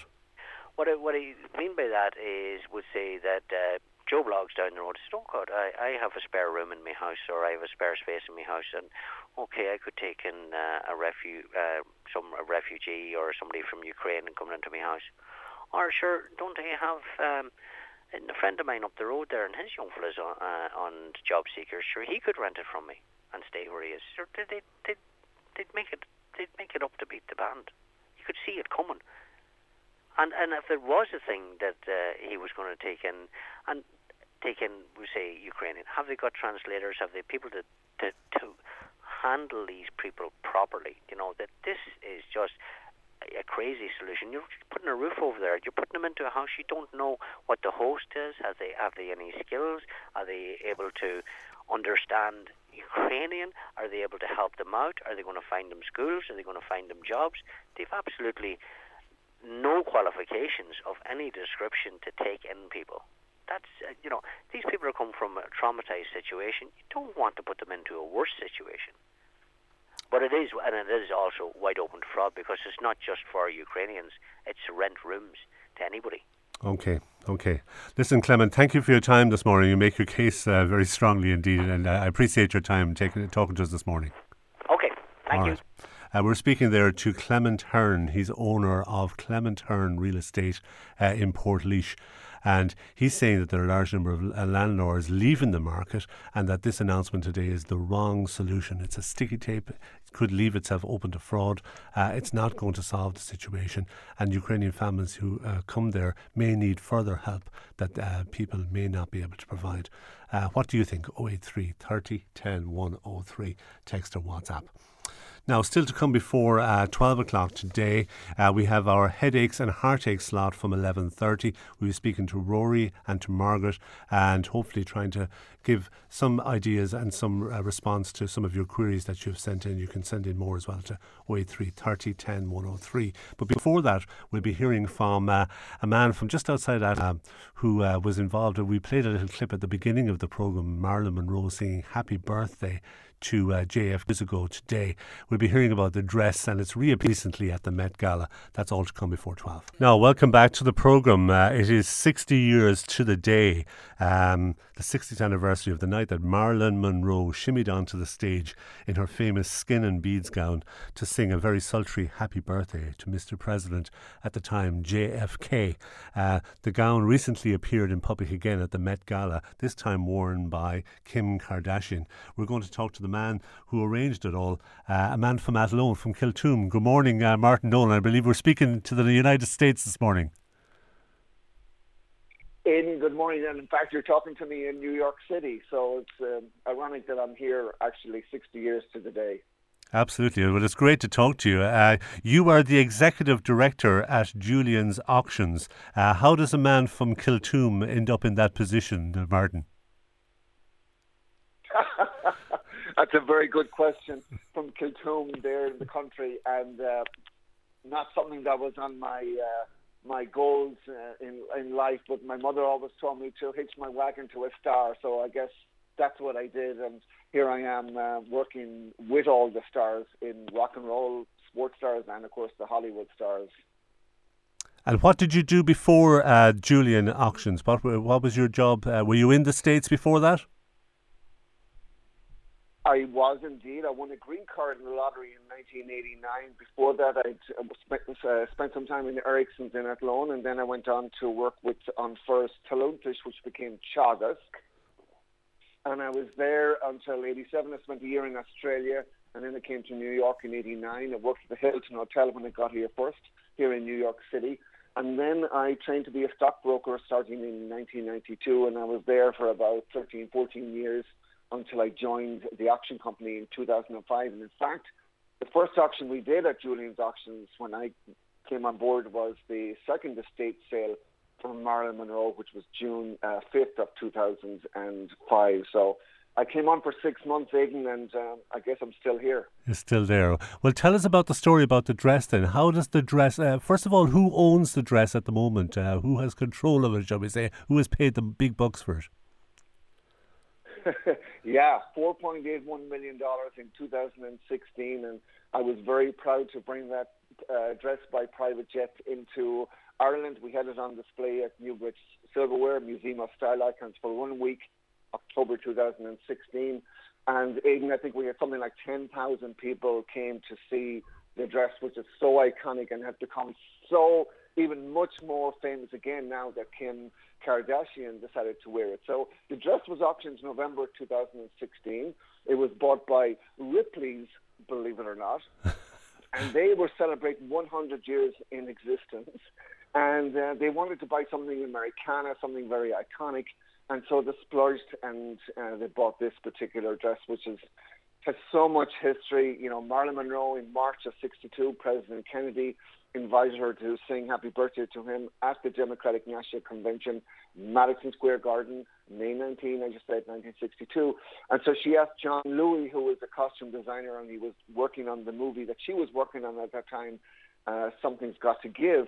She wanted him to create something that no one else would wear, something really different, and he delivered. And Marilyn Monroe, just like Kim Kardashian today, she understands fame. She understands how to make herself famous. She had appreciation for clothing. Shakespeare said the clothes make it the man, but Marilyn Monroe took it to the next level and said, well, the clothes are going to make it the woman as well. And so she did, and she wore that incredible outfit. It was the talk of the town 60 years ago, and again, May of this year in New York City, Kim Kardashian made it the talk of the town again. So incredible. How did it come about that Kim Kardashian got the dress? How did you arrange that? That's an interesting story because Kim Kardashian is a friend of Julian's, and also she's a client, and she buys from time to time. And sometimes she goes on social media and she tells the world that she might have bought a Michael Jackson jacket for her daughter for her birthday from Julian's auctions, or she bought something from Janet Jackson's auction last year. She loves Janet Jackson. And Kris Jenner, her mom, is also a client and buys from us, and a friend. And so Kim reached out to us in January. Now, everyone thinks this was 3 weeks before May 2nd when the Met Gala was taking place. And the theme of the Met Gala, which, if your audience is not familiar, it's like one of the biggest social events on the calendar here in New York City each year. And all the stars turn out. It's a big fundraiser for the Metropolitan Museum here on 82nd and 5th Avenue, New York City, backing onto Central Park. Incredible institution. And so all the celebrities wanted to be there and make a statement this year, well, a fashion statement. And it was, this year was, gilded glamour, and it was American fashion in the age of gilded glamour. And so Kim called us and asked us if we would make an introduction to the current owner of the dress, which, and I've said this numerous times, is that ordinarily it would be no, or it would be we'll ask politely, and maybe that would be the end of the case. But Kim, when she asks for something, she'll ask again, she'll come back again. But we did feel that we would certainly make the introduction, of course, as we would, but also we did a recommendation, because if anybody is going to wear the dress and make it more famous than it actually is now, and if anyone's going to respect it with the respect that it needs, given it's a garment that was made 60 years ago, it would be Kim Kardashian, because she has enormous respect for fashion in general. And so we made the introduction, and then the journey began for Kim so that she could actually fit in the dress on May 2nd. And she started an exercise and diet regimen right there and then, because when she sets her mind to something, she achieves it. And one of the things she did was she asked Ripley's for if they could give her the exact measurements of the dress, so that Kim could, that would be her goal. If she could fit into that replica dress, then she knew she could fit into the original dress, which is what she wanted to do. And so 3 weeks before the Met Gala, she tried on that particular dress, and it fit her perfectly. And so she thought, okay, we're good. She went for the fitting with Ripley's. They actually brought the dress to her with their fashion curator from Orlando, Florida, to her home in Los Angeles. And the dress didn't fit.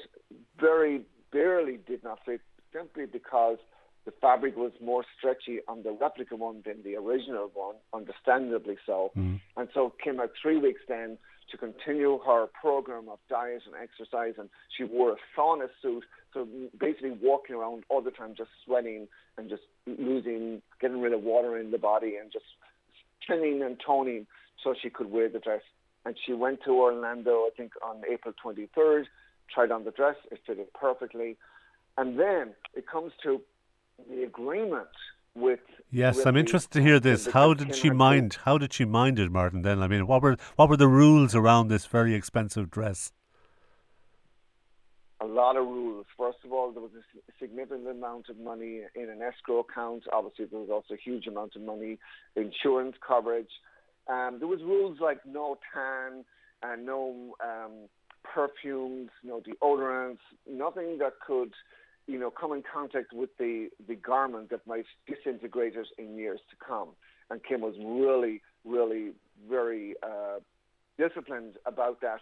She also agreed, and so when you go to the Met Gala, you're outside on the red carpet, and then you walk up probably 30 steps, let's say, very wide steps, and that's sort of the show for the world media and that you and I talk about. Once they go through the doors of the Metropolitan Museum, it's fun times. There's no social media. There's no photography. It's the party, and so they can be themselves. So Kim actually agreed with the Anna Wintour from Vogue and the Met Gala people. They agreed that they would allow Kim to change in a sort of a tented area downstairs, outside, on the red carpet, before the red carpet. So she just put on the dress, walked the red carpet, up the steps, and at the top of the steps, she actually changed again into a different Marilyn dress, and she continued on the night. So really, she was in the dress probably, I would say, 10 minutes at most. So again, it was her moment, and she seized that opportunity, and we are still talking about it. Oh, absolutely, we are. Indeed, we are indeed. I was going to say she looked $1 million, but it was much more than that, Martin, wasn't it? Just about 10 million, I think. But it certainly grabbed the headlines all over the world. I mean, it was a huge thing, and her photo and her photograph was in the papers of every media outlet, I'd say, in the world. But has there been much reaction since, or have you had feedback from the Kardashians to the Julian auction since? The Kardashians are wonderful people to deal with. They are real people, and they treat me and anybody that comes into contact with them as real people. They have a great interest in people, and apart from just the thank you, which would be expected after the Met Gala, that was it. And Kim has already moved on to the next project, but the media haven't let go. People are still talking about it. I get still asked about it. And I knew that, obviously, when Kim made the call, I thought, genius. That is brilliant. That's why Kim Kardashian is who she is, because she was doing something that no one else would dare to do. And, it's just incredible that she pulled it off and she got it done. And it's made her more famous. It's made the dress more famous. It's made the dress more valuable. I think it has doubled in value. It's introduced Marilyn Monroe to one or two generations since Marilyn passed away 60 years ago this August coming. And so the dress, I think, would sell for probably 10 million right now because it's such a famous dress. Again, with the controversy / with Kim Kardashian wearing it. Well, listen, it's a great story, and I say it was quite the headlines at the time, just a few weeks back at the Met Gala. It's great to talk to you about it, Martin, and best wishes. Have you many connections still in Athlone at the moment? Any family still here? Oh, sure, you wouldn't want to go too far. There'd be some connection of mine anywhere there in Athlone or Kiltoom or Curraboy or out in Glasson, you name it, the Nolan tentacles go a long way. So, yeah, of course, my mother is there, probably listening to this interview right now, and she'll be probably giving out to me after it's over. But anyway, yes, and I get home fairly often. I'm hoping to be home. Roscommon are playing Galway next weekend, so hopefully I could make it home for that. The Connacht final, that would be great. Schedule. I'm actually here in New York, Aidan, because we have a huge auction this weekend, Music Icons. It's a 3-day auction event, so I think this is going to be one that will be setting some new world records as well. Oh, wow. That's fantastic. Martin, thank you so much for taking the time to talk to us this morning. I appreciate it's very early in New York City. Thanks for taking the call. My pleasure, Aidan. Have a great day, and thanks again.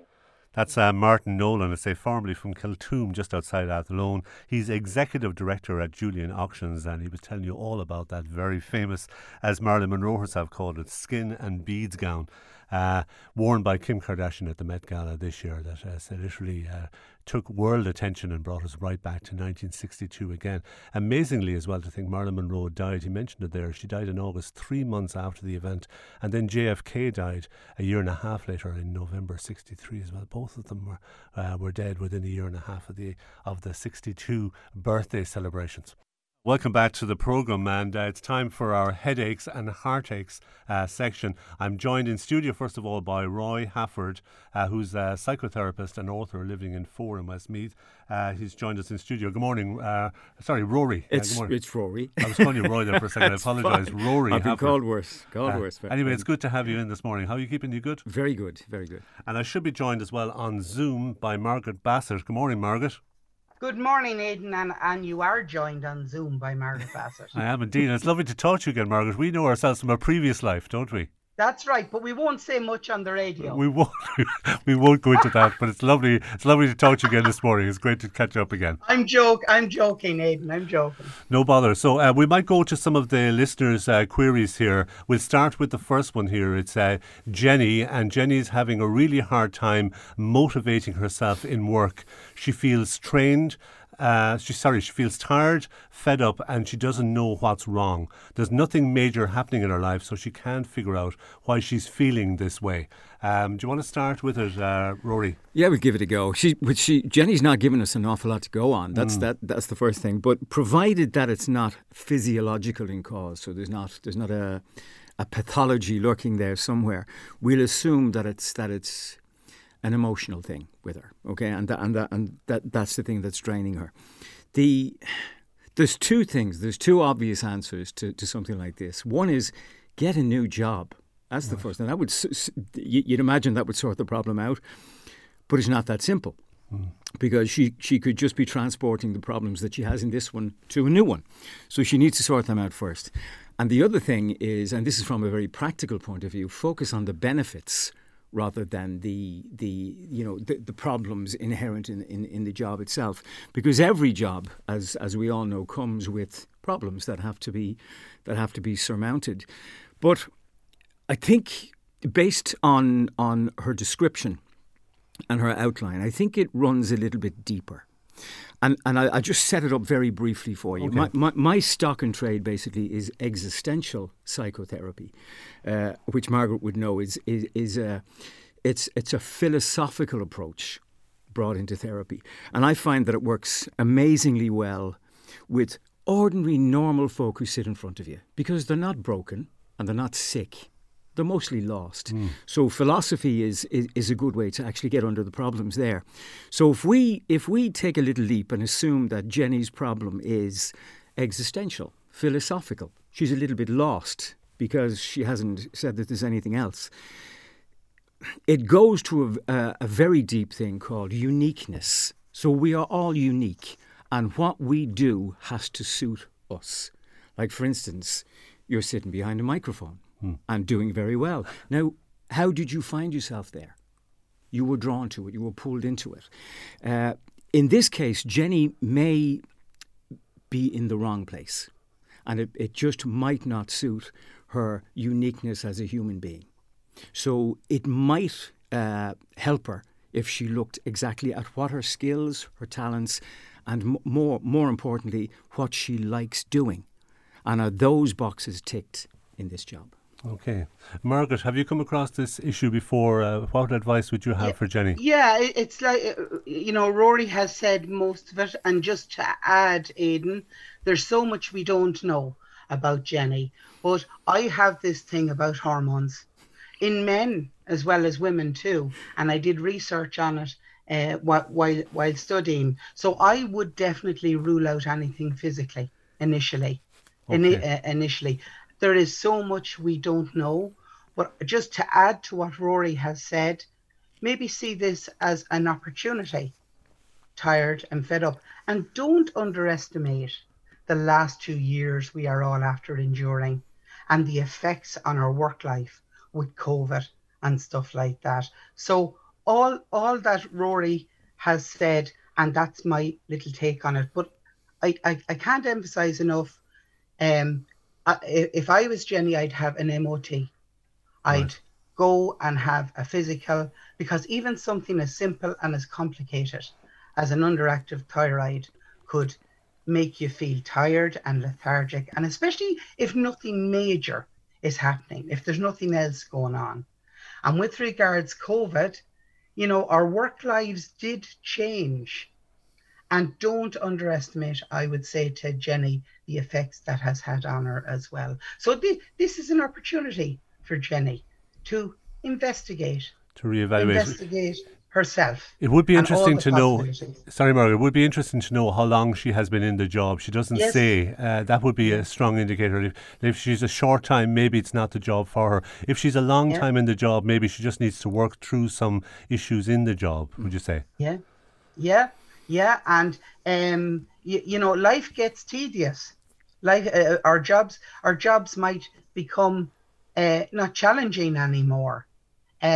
You know, maybe it's her instinct, her gut, telling her, you know, it's time to look at perhaps other avenues. So see it as an opportunity every which way, I would say to Jenny, to investigate herself, her current situation, and possible future changes that may need to be put in place. Okay, we'll move on. We have another listener here. This is Olivia in the Midlands. She said that she found her husband is texting another woman.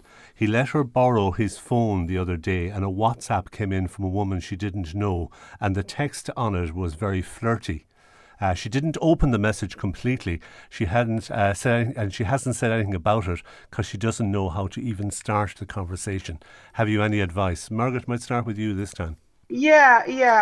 I read this, and you know, once again, there's so much we need to know. Was it a joke? But to me, what it comes down to is what's acceptable in the relationship, and different strokes for different folks. And by that, I mean some women and some men mightn't have a problem with their partner receiving text, and it could be a joke and a harmless kind of thing. Like, you'd wonder, why would he give her the phone if he was trying to hide anything? But I think it comes down to trust in the relationship, what is acceptable with each partner within the relationship and what is not. And why the difficulty communicating? What's the problem with asking him, well, who's this from? What is this about? And to me, our partners, our relationships are very individual and very different. And it could be as simple as a joke. But I'm wondering, with Olivia writing in, what is the problem with communicating there? Why is there a reluctance? Why is there a fear to bring up the subject? Does she suspect something else? Like, it's like everything, Aidan, with these problems. There is so much we need to know. Yeah, we need to fill in a few blanks there as well. Yeah. Rory, what did you make of it? It was significant that he was happy to hand her the phone. Yeah, but again, and I'd have to agree with Margaret on this. There's so many things that we don't know, and as psychotherapists, like, you need to dig, get everything laid bare, and then come up with it. So given the constraints of the fact that this is a radio show, we'll go with what we have. I think Margaret touched on it a few times. What's the problem with communicating? I think it could be a fear of the answer. That's the first thing. Because all she fears is that this man who she's walking through life with is not the person that she thought he was. And she has defined herself by this relationship. We all do. We all do. Yeah, every one of us. Yes. So this is a catastrophic end of things if the answer she fears comes back.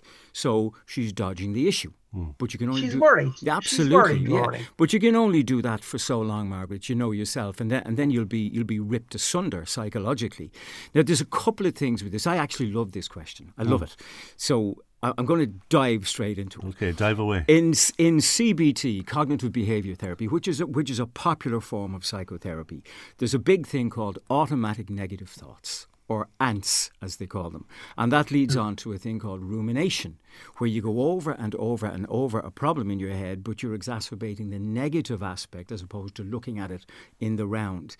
So again, it depends on what this woman's automatic thought process is. Is it automatically negative or is it automatically positive? And I'll give you an example. If it's negative, she looks at this text and she automatically thinks, he's having an affair. Now, if you're automatically positive, you could look at the same text and go, he's so friendly that people feel comfortable texting him. Yeah.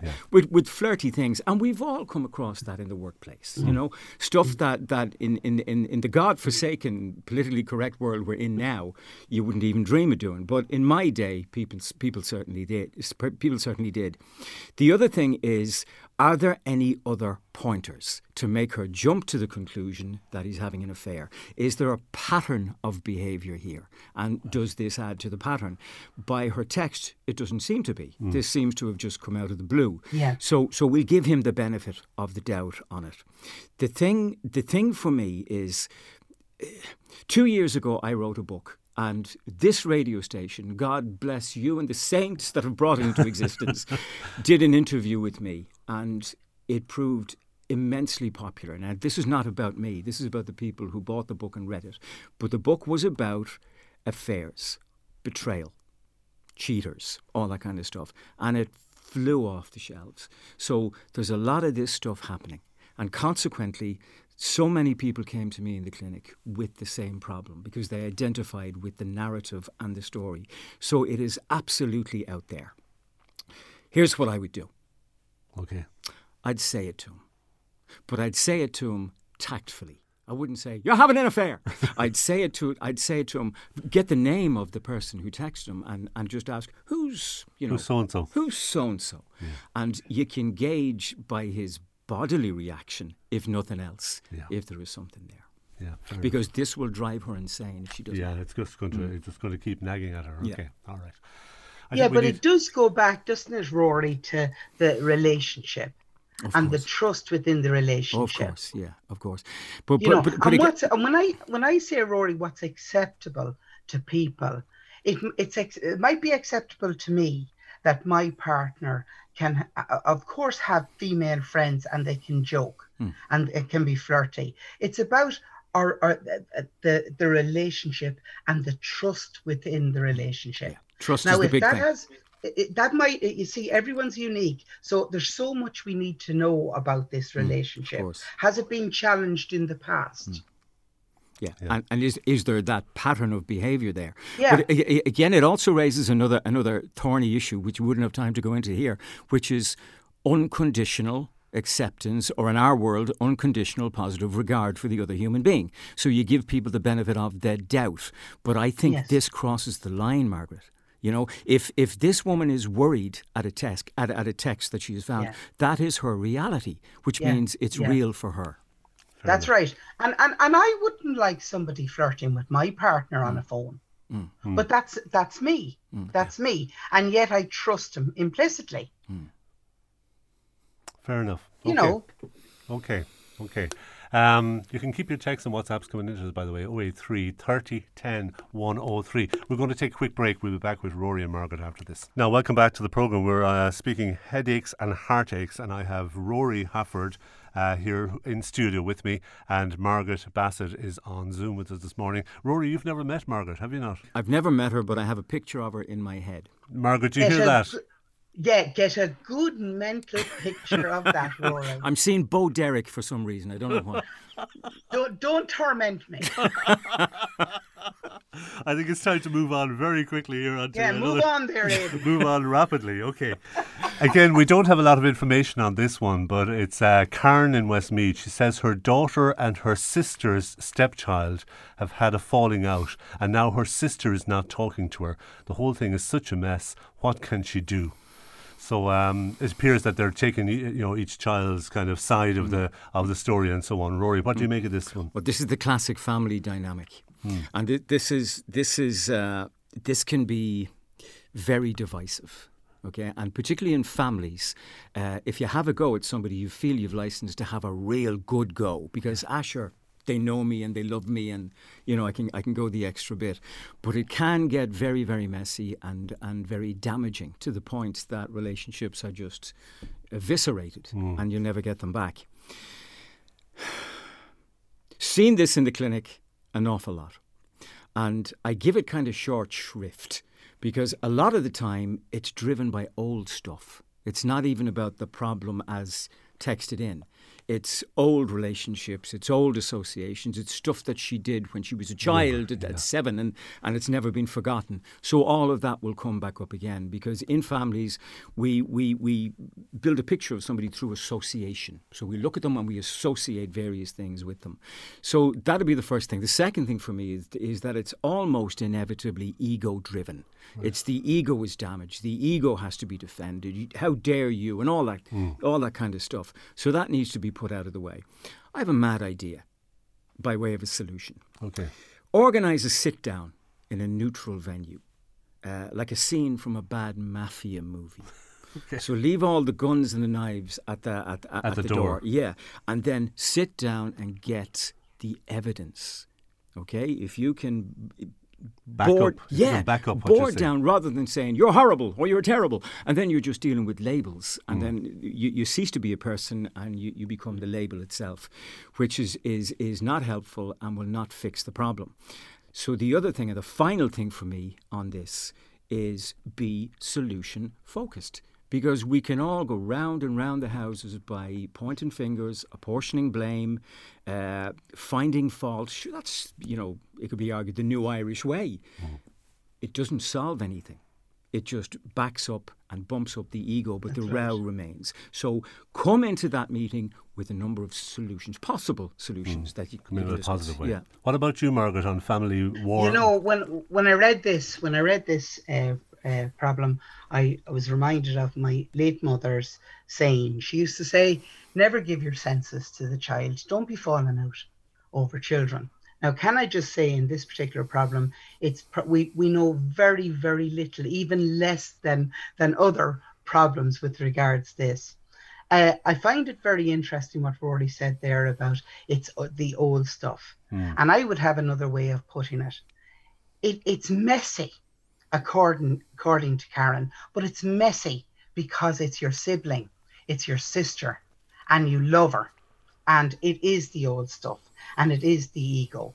And I'm wondering, are there outside influences involved as well? Like parents of the children involved. It's all right for children to have to fall out. They're entitled to do that. It's not great, but they're entitled to do that.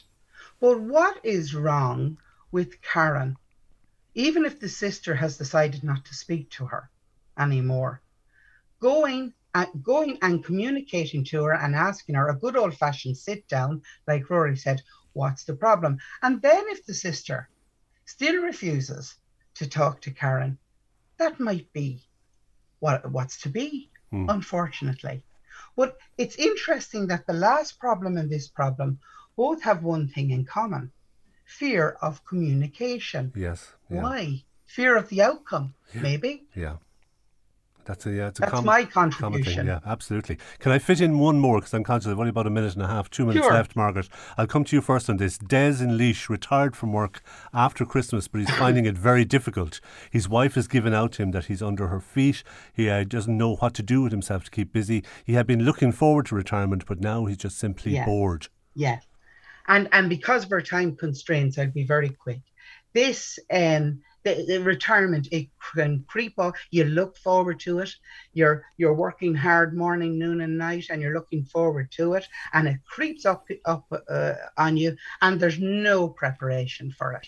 It's like the hamster on the wheel, going round and round and round and round and round until the wheel stops, and the hamster just falls off. Yeah. No preparation. So it's great in theory. It sounds brilliant, but if there is no preparation, you can get the land of your life too. Yes. And it sounds to me as if this particular issue is around a traditional family. And by that, I mean the woman being at home, and that's her domain. And the husband is under her feet. And he was looking forward to it, but now he finds himself bored. He probably finds himself bored because he never gave himself time to stop and smell the roses. Yeah. I don't mean to sound judgmental. I really don't. But now he has that time. See it as a newfound freedom. Go and discover his passion in life. True. Occupation is the key. It didn't matter if it was just stamp collecting or bird watching of the feather variety. Very important. Rory, Okay. can I get your view? Sorry, Margaret, Yeah, good no, job there. I'll lash through it because Margaret's actually hit most of the major points there. A lot of people define themselves by what it is they do. Yeah. I mean, think of any party that you go to. The first question is, what do you do? And people then do an attachment.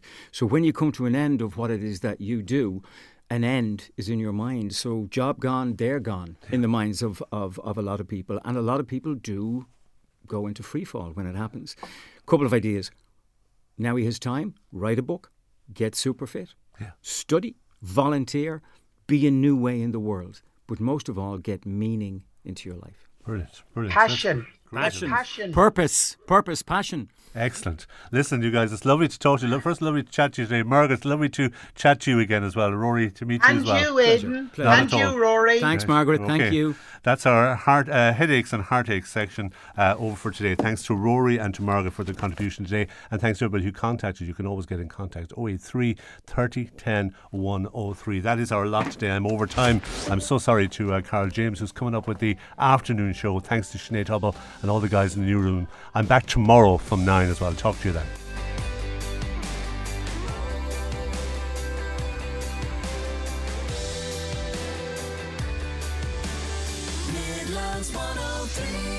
Midlands Today with Bus Éireann. Great news. Fares across the Transport for Ireland network are being reduced, which means travelling on any Bus Éireann operated service is now cheaper than ever. Visit buséireann.ie today.